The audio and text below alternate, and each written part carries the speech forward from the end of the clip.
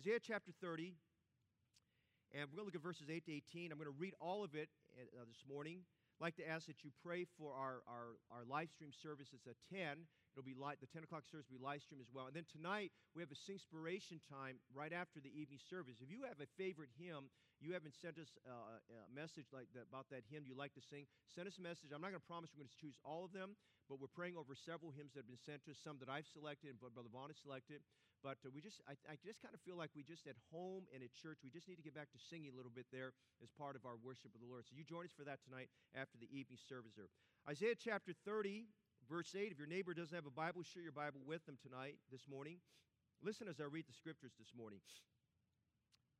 Now go, write it before them in a table, note it in a book, that it may be for the time to come forever and ever, that this is a rebellious people, lying children, children that will not hear the law of the Lord, which say to the seers, see not, and to the prophets, prophesy not unto us right things, speak unto us smooth things, prophesy deceits.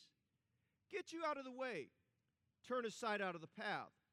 Cause the Holy One of Israel to cease from before us. Wherefore, thus saith the Holy One of Israel, because you despise this word, and trust in oppression and perverseness, and stay thereupon, therefore this iniquity shall be to you as a breach ready to fall, swelling out in a high wall, whose breaking cometh suddenly at an instant, and shall break it as the breaking of the potter's vessel that is broken in pieces. He shall not spare, so that there shall not be found in the bursting of it a sherd to take fire from the hearth, or to take water out of the pit. For thus saith the Lord God, the Holy One of Israel, in returning and rest ye shall be saved. In quietness and in confidence shall be your strength, and ye would not. But ye said, no, for we will flee upon horses, therefore shall ye flee, and we will ride upon the swift, therefore shall they that pursue you be swift. 1,000 shall flee at the rebuke of one. At the rebuke of 5 shall ye flee, till ye be left as a beacon upon the top of a mountain, and as an ensign on a hill. And therefore will the Lord wait, that he may be gracious unto you, and therefore will he be exalted, that he may have mercy upon you. For the Lord is a God of judgment. Blessed are all they that wait for him. Verse 18 and verse 15. The Lord gives me enough time this morning. It's so meaty and is so needed right this hour. We have a song we sing in our hymn book, our old hymn of the faith, entitled Only Trust Him. This chapter is about trusting God, chapters 30 and 31. But notice verse 18, and I'm going to weave this into it.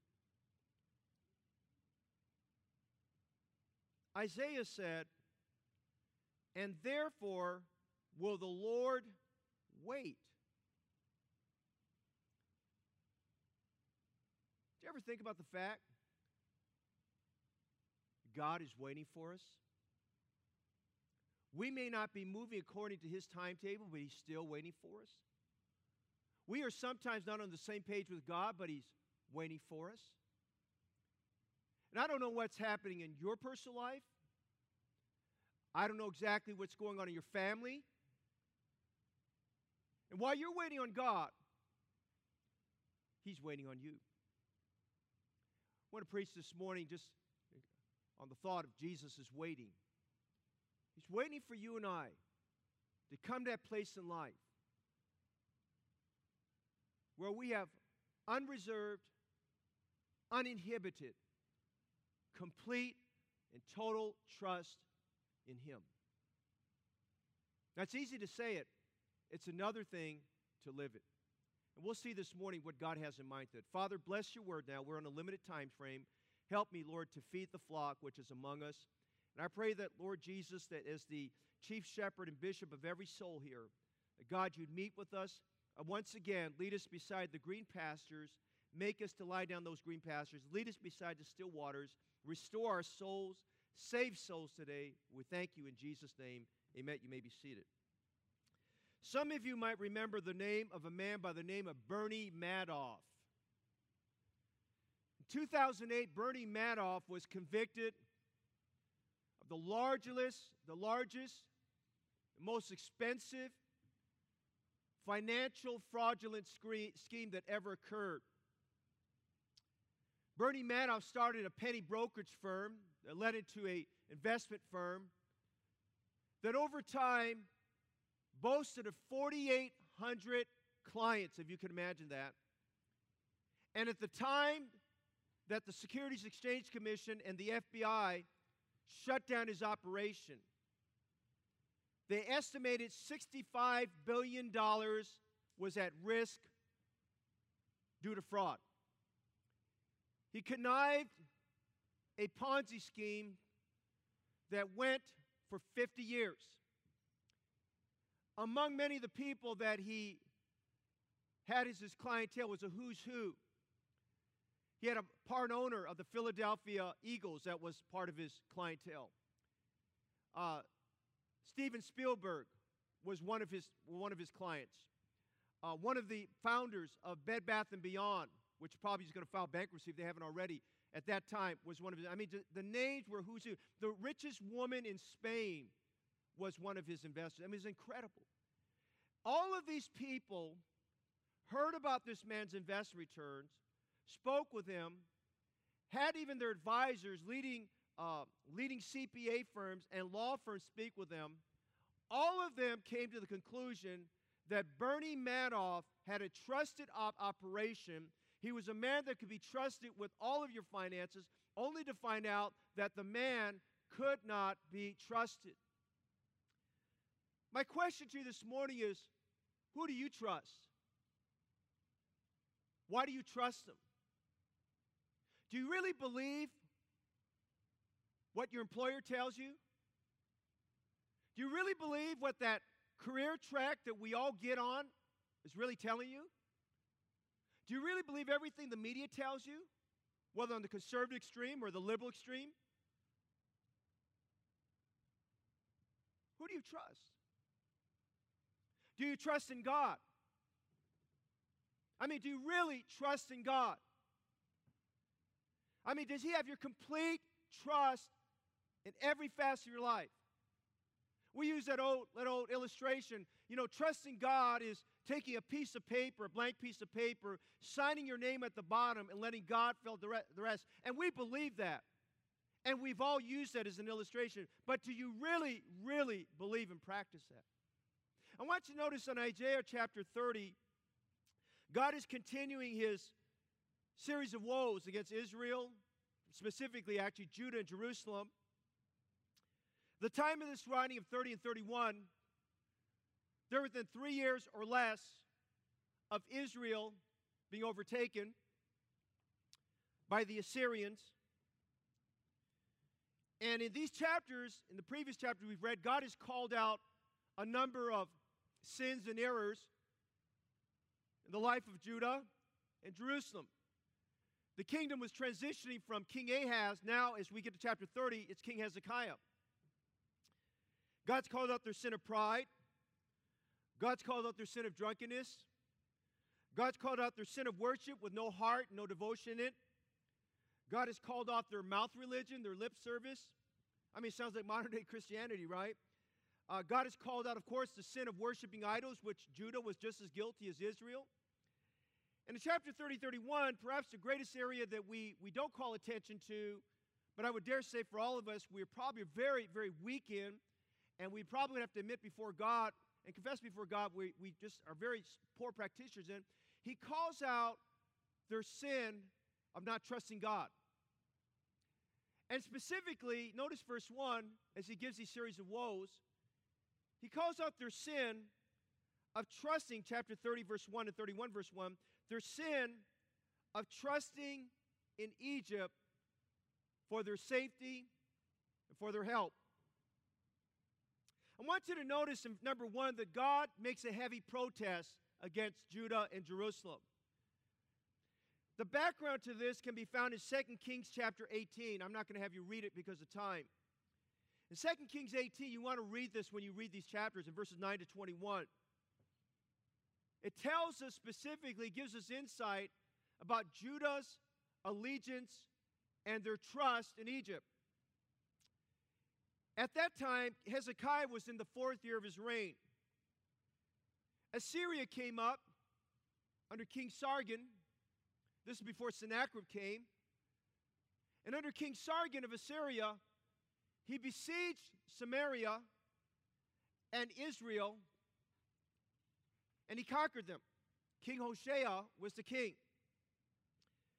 3 years later, Samaria was completely conquered, and whatever inhabitants were left in the city were carried away captive to Assyria. Now, that's the 7th year of King Hezekiah's reign. King Hezekiah, when we get to him, he was a good king. I mean, for the most part, first 14 years of his reign, he was a really good king. I mean, you can't help but want to just claim him as a Bible hero because he did some monumental things. I mean, he really he restored order, and he brought revival back to Judah. And in the 7th year, we find him watching all this unfold with the sister nation of Israel. 5 years later now, it's the 9th year of his reign, Israel is completely taken away.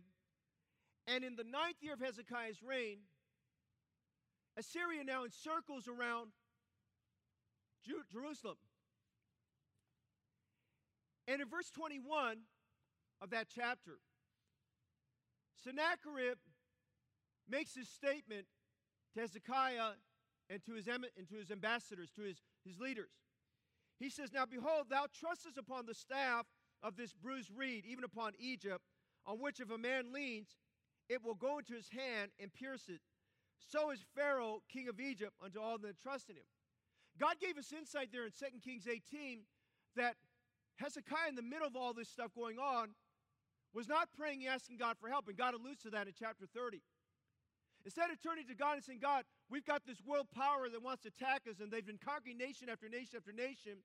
And conquering meant that their people would be brought into bondage, their land would be taken, their riches would be confiscated, their farmlands would be taken. I mean, it was just a total mess, if you can imagine that. And instead of turning to God, they put on their military cap, and they put on their strategic planning cap, and all of those things that we would typically do when we're under stress and danger.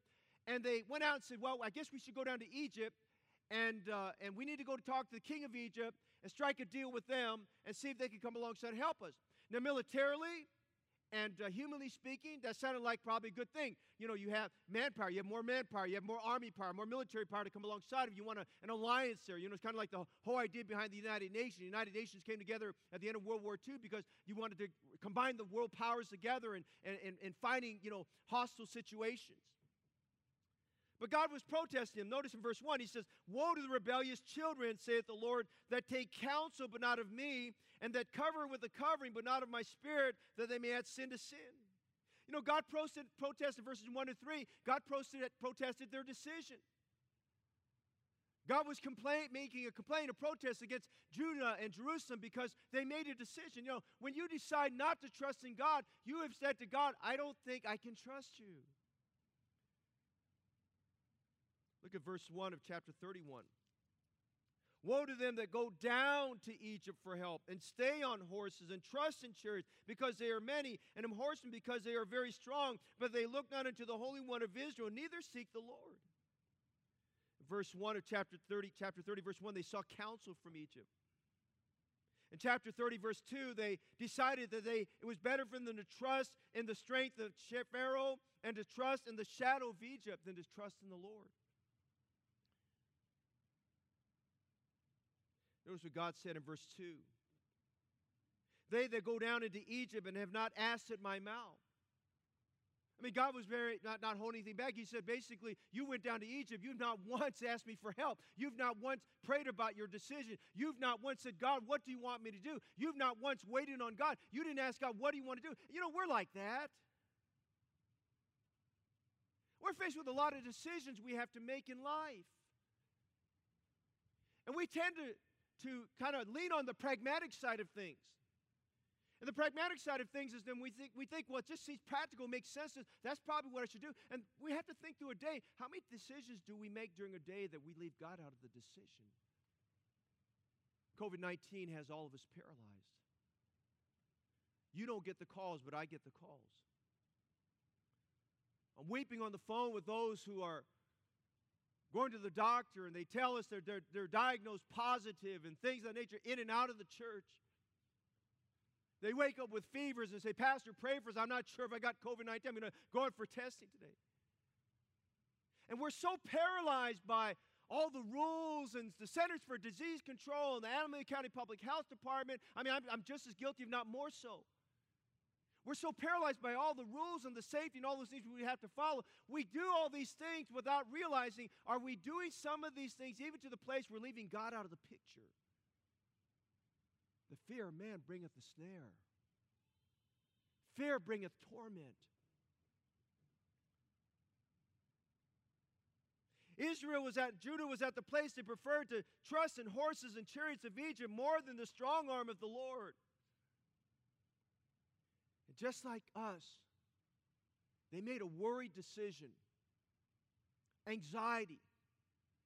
If I polled everybody in this room, all of you, maybe some more, maybe some less, have a little bit of a fear, concern of someone coming into your space or someone that you don't even know about. They may be asymptomatic that would pass on the COVID-19 virus, and God forbid that happen. I was telling the staff the other day, we're having a staff meeting, I said, God forbid. I said, guys, you got to stay safe, and I've got to stay safe. I said, the last thing that happens for any of us to get it, I said, that would just affect the church in a really bad way. We don't want that to happen. But at the same time, we got to realize that the church is still God's work, and the church must go on, and the church must glorify God. And just because, the government may shut down churches, churches still need to go on because we must obey God rather than man. And God is a spirit, and they that worship Him must worship Him in spirit and truth. And we have to understand that the worship of God, listen, throughout the ages, the church has always had some dynamic, something going on that's always affected their form of worship. But I remind you, God's people still worshiped Him. God protested their decision. Notice God, in His protest, gave a description. Is trusting God wrong? I mean, not trusting God wrong? Is not trusting God okay? Does God even care we don't trust in Him? Is God hurt when we don't trust Him? Does God care if we don't exercise faith? I mean, does He really care? We make all these secular decisions. We've got a college track and a high school track and a career track. And after we get through our career track, we get through our midlife track, and we get to our retirement track, and we listen to what this guru says and this guru says and this person says. We're on all these different tracks. Does God really care if we don't trust Him? Does it really matter? Is it okay if I just trust God when I come to church? Well, notice what He says here. He says in verse 1, woe to the rebellious children. The word rebellious is a very interesting word. It means an untamed cow. To be stubborn, even backsliding. Notice He said, they that cover with the covering, but not of my spirit. The word cover with the covering is not something we typically find, but He mentions it again in verse 22. He's talking about the fact that they were also putting their trust in idols. The cover with covering had the idea symbolically of the pouring out of a drink offering. Pouring out your offering before an idol and saying, I trust as I pour this out. I'm trusting my life with you. And God was saying this, you cover the covering. You've poured out your drink offerings to the idols that you worship, but He says you don't trust in my spirit. And would you notice the end of verse 1? He said they may add sin to sin. Is it wrong? God, without any reservation, tells us they were adding to their sins of idolatry, their sin of unbelief in God. Is it wrong? Trusting in Egypt for your help is a sin. Egypt is a picture of the world system. Tonight, as I describe Mystery Babylon, I'm going to explain to you this evening that Mystery Babylon is a term that God uses to describe in chapter 17 of Revelation the entire world system. The religious system. All the religious and philosophical agendas of this world will be amalgamated under one umbrella to worship the beast, if you can imagine that. They pledge your trust in the Antichrist. It got so bad. Notice verse 10 and 11. They were so distrusting of God. Verses 10 and 11, they finally told the prophets and the preachers like Isaiah, and Malachi, who were prophets to Judah at that time. Not Malachi, excuse me, Micah. They said, change your message. They said, verse 10, don't prophesy to us right things. Speak unto us smooth things. Prophesy to you. Hey, you got to place in verse 11. You know what they were telling in verse 11? They're saying, tell God, stop telling us what to do. I mean, that's, rebellion. Stop telling God. Tell God to stop telling us what to do. Have you ever done that? You ever have a teenager tell you that? You ever have an adult tell you that? Tell God to stop telling me what to do. I'm tired of God running my life. And then God said this. God said in verse 12, ye despise this word, and trust in oppression and perverseness, and stay thereon. He said they'd rather choose to be oppressed by Egypt and to go back in slavery. Now, why did he say that? Well, remember the history of Israel. Israel spent 400 plus years in the shadow of Egypt, in bondage, making bricks, building the pyramids. Their baby boys were thrown into the Nile River and sacrificed to the god of the Nile River. They were slaves till we got to chapter 2. Then in chapter 2, the Bible says they sighed with great reasoning of their bondage. And they cried out in unison as a body. They said, God, we need your help. The Bible says God remembered them. And God heard them. And God delivered them. And he's delivered them with a great deliverance. You go to chapter 12, we find that the last of the plagues was the Passover plague. And it set the precedent for the offering and shedding of blood of an innocent lamb for all the nation. And from there, God took them to the Red Sea. And there was a thin layer between the pillar of cloud by day and the pillar of fire by night. There was a thin layer between that separated the people of God from the Egyptian army. Hey, listen, the enemy might be breathing down your neck, but as long as God is with you, the enemy is not going to bother you. And God opened that Red Sea, and you find the miracle of the Red Sea incident repeated over and over and over again in the Old and New Testament. And whenever you find a New Testament preacher preaching about the acts of Moses, they have to refer to the Red Sea incident. In fact, the next message I'll be bringing, 1 Corinthians 10, and it kind of alludes to that in the first 2-3 verses there and on Wednesday nights. And he talks about the Red Sea incident because it's a reminder of our salvation in Jesus Christ. And the Bible says the people walked through there on dry land. They were delivered with a great deliverance, and God led them through the wilderness, and God sustained them in 40 years in the wilderness, and God gave them their promised land, and God gave them their land. I mean, God gave them everything they wanted. And then you go over to the book of Deuteronomy, and we get those wonderful chapters in chapters 10, 11, and 12, where God tells them to love Him, and He'll take care of them, and He'll bless them. He says, keep your heart focused on me, and don't turn to idols and all these other things. Keep your trust in me. And He says, I'll bring you very timely your rain for your season, and your vineyards will be abundant, and your crops will be abundant, and you'll never lack for anything because I'll take care of all your needs. Here's a people that God said He'd take care of them. And now they're at this place, many years later, they're not trusting God. If you look at Egypt, it's a picture of bondage and slavery and deception. Are we trusting in Egypt for our success? I'm not telling you not to plan. I'm not telling you to throw your plans in the fire. But we do need to think about a little bit. When's the last time you read the fine print and all those things that the world tells you? Would you trust God for every area of your life? Do you trust Him when disease comes? Do you trust Him when financial failure comes? Do you trust Him in sorrow? Do you trust Him in good times? We see the heavy protest quickly. Would you notice the hazardous peril?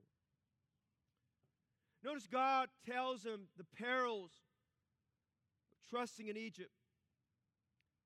He answers the question, what's wrong with trusting in the world? Well, number one, there's the disappointments. Notice what he says in verse 3. The world's going to disappoint you. Therefore shall the strength of Pharaoh be your shame, and the trust in the shadow of Egypt your confusion. Two words he describes that will greatly disappoint us. We'll feel ashamed, and we'll sense confusion. The confusion is, why did I do this? He said in verse 5, they were a people that could not profit them.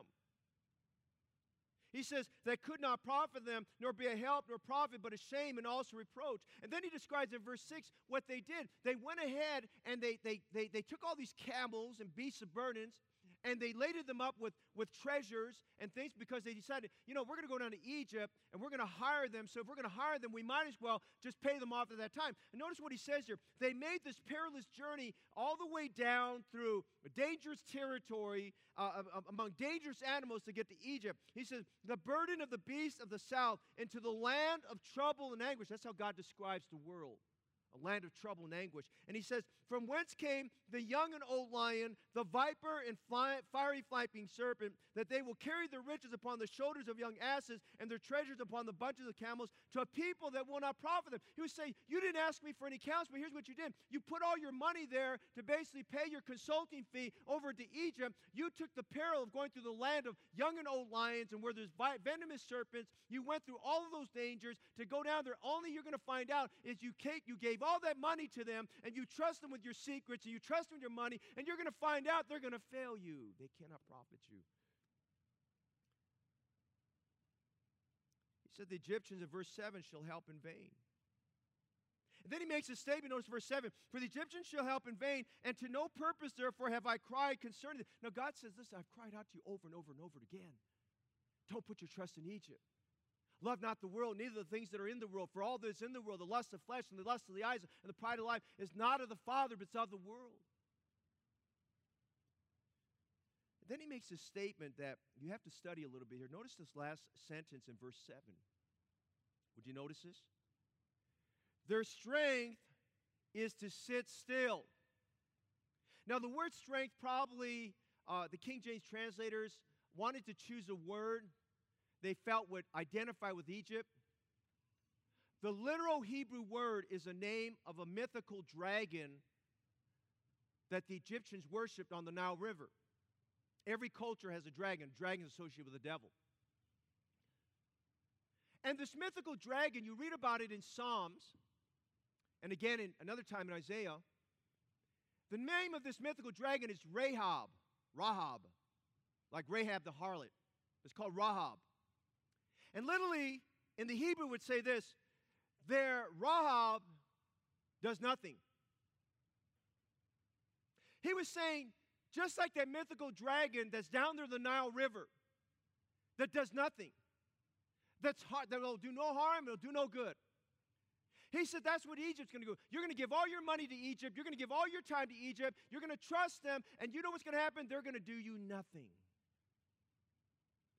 Those who are a little bit older, we know people that have given their lives to corporations, thinking the corporation would take care of them, only be greatly disappointed later on when they were let go because they were too old. But that's not what they told them. Or their skill sets were not complete enough.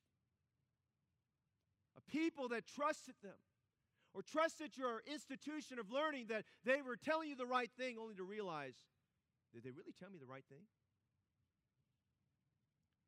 There's a disappointment. Notice the peril of their downfall. He said, woe to them that go down to Egypt for help. You're in trouble. Hey, brother and sister Christ, I'll tell you this, and again, it's too personal. I couldn't share some things. But boy, I've learned the hard way. I've learned the hard way so many times. When you bypass God and you trust yourself, or you believe that statement that the world says, God helps those who helps themselves, which is not in the Bible.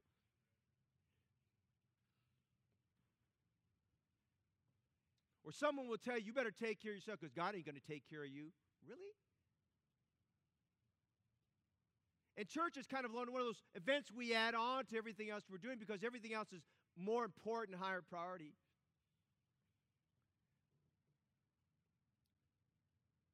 And God makes very clear to us in chapter 30 there's a downfall when we trust Egypt more than we trust in God. Look at something else. Look at verse 13.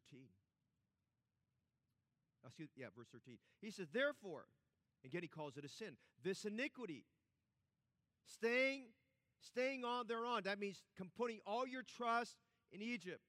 And God is speaking in His holiness to them, if you would, in verse 12. He said, therefore, this iniquity shall be to you as a breach ready to fall, swelling out in a high wall, whose breaking cometh suddenly at an instant. Now, you've probably read that term, sudden destruction.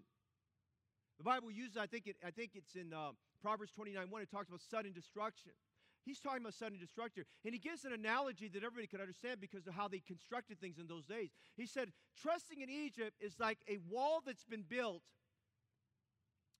and you see a crack or a breach in this wall. But this crack or breach is spreading very fast. It's moving quickly. You know, it's not a slow, progressive advancement. It is a quick advancement. And he says here in verse 13, it is spreading so quickly, he describes it as a swelling out in a high wall. In other words, it's spread to the place the wall is going to break up and it's going to fall down. You don't have to apply any more pressure. It was not built solidly, and so because it was not built solidly, the whole wall everything about it is compromised. It's about to crack and fall down. It's going to happen suddenly, and if you sit beneath that wall, it's going to fall down on top of you. And he says it's so bad, it's kind of like pottery that's broken, that sometimes when pottery's broken, at least you can take a shard.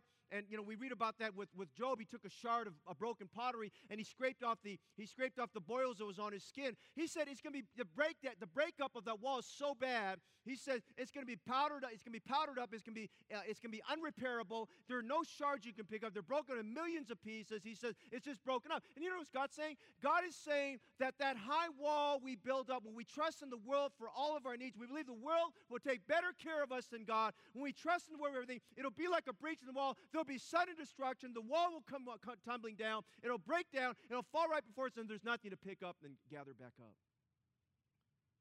And he's saying there's a great disappointment, there's a great downfall when we trust in the world. On July 17, 1981, the Hyatt Regency, Kansas City, there were two walkways they had that were suspended above the ground floor. When it was built, they had checked it out, and the seismic engineers and everybody, the foundation engineers, everybody looked at it, they said it's sound. But something happened that day. If you remember the news back in that day, those two walkways, they both fell at the same time. And there was a party going on the floor. They called it a tea dance that was going on at that time. And it fell on top of all those people. It was sudden destruction. And the carnage it left behind was 114 dead, 216 seriously injured. Sudden destruction. You see, when you got saved and I got saved, why don't you listen to me for a moment? You were told and you were convicted by the Holy Spirit. It was important to put your faith and trust in Jesus Christ to be your Savior. Not partial faith, but your whole heart. You believe that. The lady that wrote us on Thursday, that Brother Justin read the message first and sent it to me. She said, I want Pastor Fong to know that I put my trust in Jesus Christ as my Savior today. But it doesn't stop there. That's the starting point, brother and sister in Christ. Faith in Jesus Christ is not just a one-way ticket to heaven, and it's not a fire escape to heaven. Listen, our faith journey begins at the moment we get saved. The faith journey doesn't stop there. The faith journey starts there. We put our faith and trust in Jesus to get saved. And listen, from there, we walk by faith and not by sight. The Bible tells us in Proverbs chapter 3, very familiar passage of Scripture. Trust in the Lord with all thine heart, and lean not into thine own understanding. In all thy ways acknowledge him, and he shall direct thy paths. Be not wise in thine own eyes. Fear the Lord and depart from evil. It shall be health to thy navel, and marrow to thy bones. How many of us could quote those verses, and we know it by heart? We learned it as children. We learned it as new Christians. We learned it as adults. But how many of us can say we really live it out? Trust in the Lord with all thy heart. And lean not. Don't depend upon, don't even think about your own understanding. Be not wise in thine own eyes. Fear the Lord and not the circumstance. Depart from evil. Jeremiah has something to say about that at a time when Jerusalem was on a trajectory to be overcome by Babylon. And Jeremiah said in verses 7 and 8 of chapter 17, "Blessed is the man that trusts in the Lord and whose hope the Lord is. For he shall be as a tree planted by the waters, that spreadeth out her roots by the river, and shall not see when the heat cometh, but her leaf shall be green, and shall not be careful in the year of drought, neither shall cease from yielding fruit." I love that passage of Scripture. I love the promise that is given to us about trusting the Lord. Listen, if we're having trouble in our life, a lot of our trouble can be traced to one thing. We haven't gotten past a place where we've learned to trust the Lord for everything in our life. You could even be in the ministry, not trust the Lord completely. You could be doing things routinely, not trusting the Lord completely. You could have been someone, when you had nothing, you trusted God, but as accumulations came and assets came and you started to have possession, it became more difficult to trust in God because you learned to be more comfortable and trust yourself. Listen, trust in God is realizing we cannot be comfortable we need to get out of the comfort zone of life, and we need to realize God puts us in these uncomfortable positions to teach us constantly, continually to trust in Him at all times. Spurgeon said this, "Trust in God alone. Lean not on the needs of human help. Be not surprised when friends fail you. It is a failing world. Never reckon upon immutability in man. Inconstancy you may reckon upon without fear of disappointment." Hazardous perils. But God's got a word for us. Notice as we continue, notice we see the holy priority.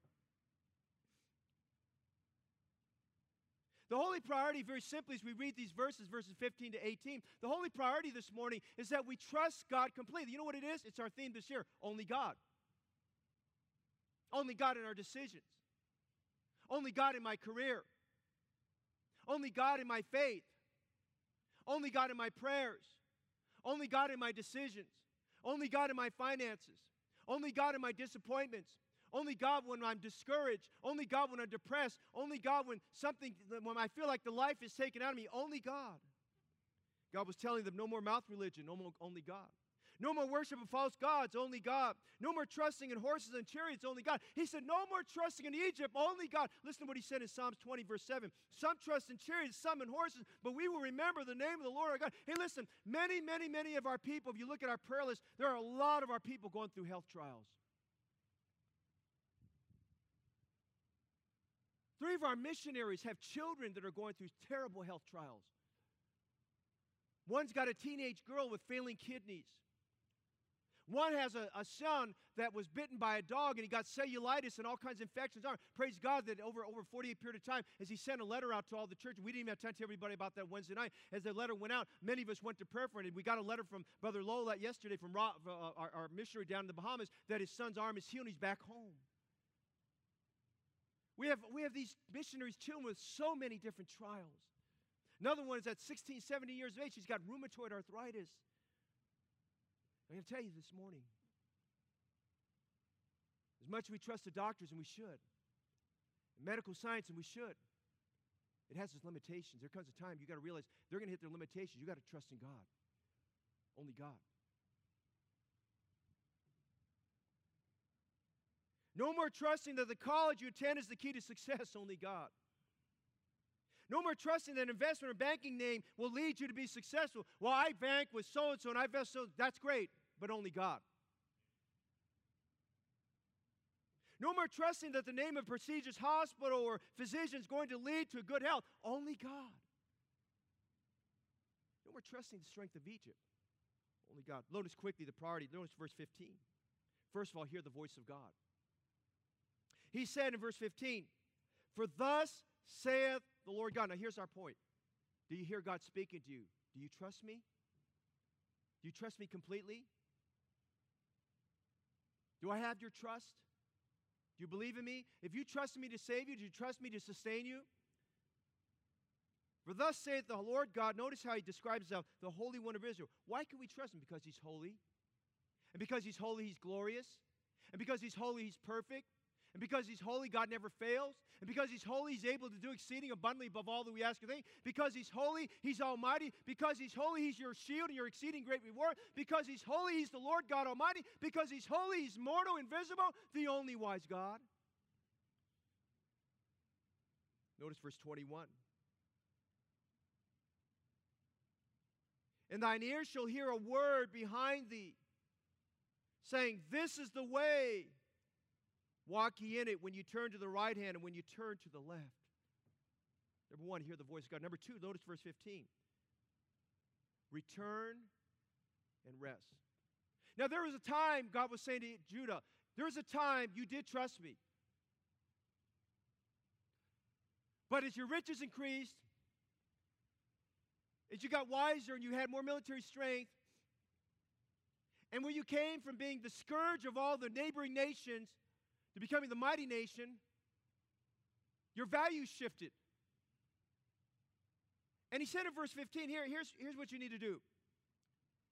In returning, God calls us to go back to a life of trusting, dependence. Proverbs 3, verses 5 and 8. Psalms 37, verses 4 and 5. Jeremiah 17, verses 7 and 8. He says, return, and then he said, rest. And the word rest identifies with the word confidence in the same verse. Rest means just wait on the Lord. Rest. Chill out. Stop being anxious and worried. Trust in God. Return now, he said. Return in faith. Give the matter to God in prayer. Notice what his promise is in verse 19. For the people that shall dwell in Zion at Jerusalem, thou shalt weep no more. Listen to this. He will be very gracious unto thee at the voice of thy cry. When he shall hear it, he will answer. Hey, if there's ever a word of encouragement for you and I to pray, it's right there. You give your matter to God, you trust in him, you pray to him, he answers you. Return and rest. Notice, thirdly, look at verse 18. As we rest, we wait on the Lord. The last part of verse 18, blessed are all they that wait for him. You see, the priority tells us we need to return, hear the voice of God. We need to get back to a place of trusting and faith, because without faith it's impossible to please him. We need to get back to a place where we trust him, we rest in him. Rest means, you know what? Stop all the activity. Stop all the thinking through of it. Stop trying to find a plan B. Realize plan A is the only plan. Trust in God. Rest on him. Wait on him. Depend on him. You know what? God's going to show you, and God's going to reveal you what to do. Hey, we saw earlier in one of our studies, the Bible says, I will trust and not be afraid.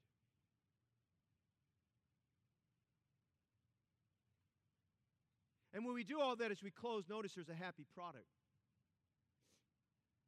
Go back to verse 18. He says, hear my voice. He says, return and rest. He says, wait on me. And verse 18 is so good. Therefore, because he said all that before we get to verse 18, that's why it's therefore, amen. Therefore will the Lord wait. Now here's the good part of this. God's going to wait for you and I to catch up with him. God's waiting for you and I to return and to rest and to have quietness and confidence. You know what quietness and confidence is? Quietness means to know, be still, and know that he's God. Quietness and when you could hear a pin drop. Be still. Be still. Be quiet. And know that I am God.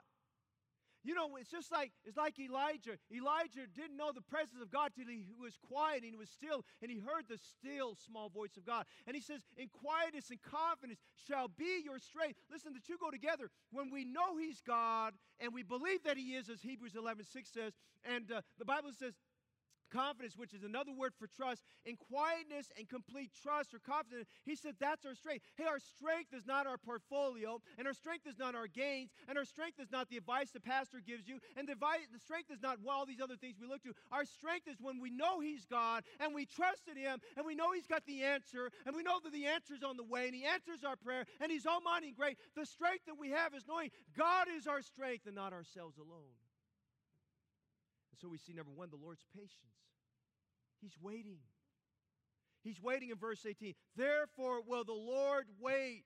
He's waiting for you to come around and trust in Him. He's waiting for you. He's been waiting a long time, but He's telling you, listen, I realize you need some time, and I realize you don't have it all together, and I realize you got some fears, and I realize maybe you've got some past things that have happened in your life that are holding you back, but He says, the Lord is still waiting, and I'm going to tell you this morning, God is waiting for us as God's people to trust Him completely. Could you imagine what God could do through a church where everybody has complete faith and trust in the great things of God? We could step out and do greater things for God if we could just have faith in Him. But I want to tell you this, God is waiting for every sinner who's not saved to come to Him right now and get saved. Number one, the Lord's patience. Number two, notice the Lord's pity. He said in verse 18, therefore the Lord will the Lord wait that He may be gracious unto you, and that He may have mercy upon you. Boy, you talk about verse 18, God loving you and I in spite of the woe in verse 1. He's waiting for us to trust Him. He's waiting for us to exercise quietness and confidence that through this, He can be gracious to us. He can show Himself strong. He can demonstrate He's able to do exceeding abundantly above all that we ask or think. You know, we have so many quirks and so many fears and so many concerns. And He's saying, listen, let the Lord be gracious to you. Let Him show His mercy upon you. Let Him show His pity upon you and I. His mercies for you and I. The Lord's patience, the Lord's pity. But notice the Lord's praise. Why do we need to trust God? Well, look at verse 18 again. Therefore will He be exalted. God is to be praised as we exercise faith and trust Him. We got to go through Hebrews 11 once again and read about those men and women of faith as they trusted God and had faith in Him. They came out of the fires. They crossed Red Seas. They overcame governments. Out of weakness were made strong. God gets to praise. When Israel crossed the Red Sea, the very next thing Moses led them to do in Exodus 15 was He led them in a song of praise. You know what's great about exercising faith? We're so elated in what God's done, we can't help but praise Him. For some here today, it may have taken you great trust and faith in a COVID-19 area to come to church with a mask on, hoping that you don't get anything. I want to commend you today for having enough faith to believe God. Like, you know what? God's going to get the praise. God's going to get the praise. The Lord's patience, the Lord's pity, the Lord's praise. But notice, if you would, the Lord's perfection. Look again at verse 18.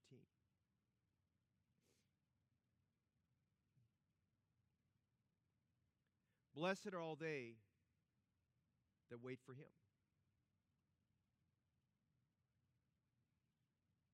God is saying, as we sit still, the hardest part about faith is waiting. Hardest part of a health trial is waiting. Hardest part about being unemployed, having a lot of interviews, is the waiting. The hardest part of sitting in the waiting room as the loved one's going through surgery or treatments is the waiting. It's the waiting. But He says, blessed are they that wait on Him. God's not in a hurry. God's not going to rush the process. God wants you and I to know that He's God. In quietness and in confidence shall be your strength. Moody said this, trust in yourself and you are doomed to disappointment. Trust in money and you may have it taken from you. But trust in God and you're never to be confounded in time or eternity. And you know what? He spoke that as a man for over 40 years of his ministry in life. Trusting in God. Would you trust God with everything? With your fears, your anxieties, your worries, your aging, your health, your family, your status, your money, your depression, your concerns, your friendships, your uncertainties? Will you trust Him? Do you believe as the creator of all the universe, He can be trusted? In quietness and confidence shall be your strength. He said in verse 18, therefore will the Lord wait. Jesus is tenderly waiting for you and I. He's waiting for us to come around. and say, Lord, I do trust you. Lord, forgive me for not putting it all on the line and all on the table. I trust you. And then this morning, if you're here today, you're not 100% sure you're saved. The starting point to getting saved and knowing for sure you're going to heaven is trusting in the Lord.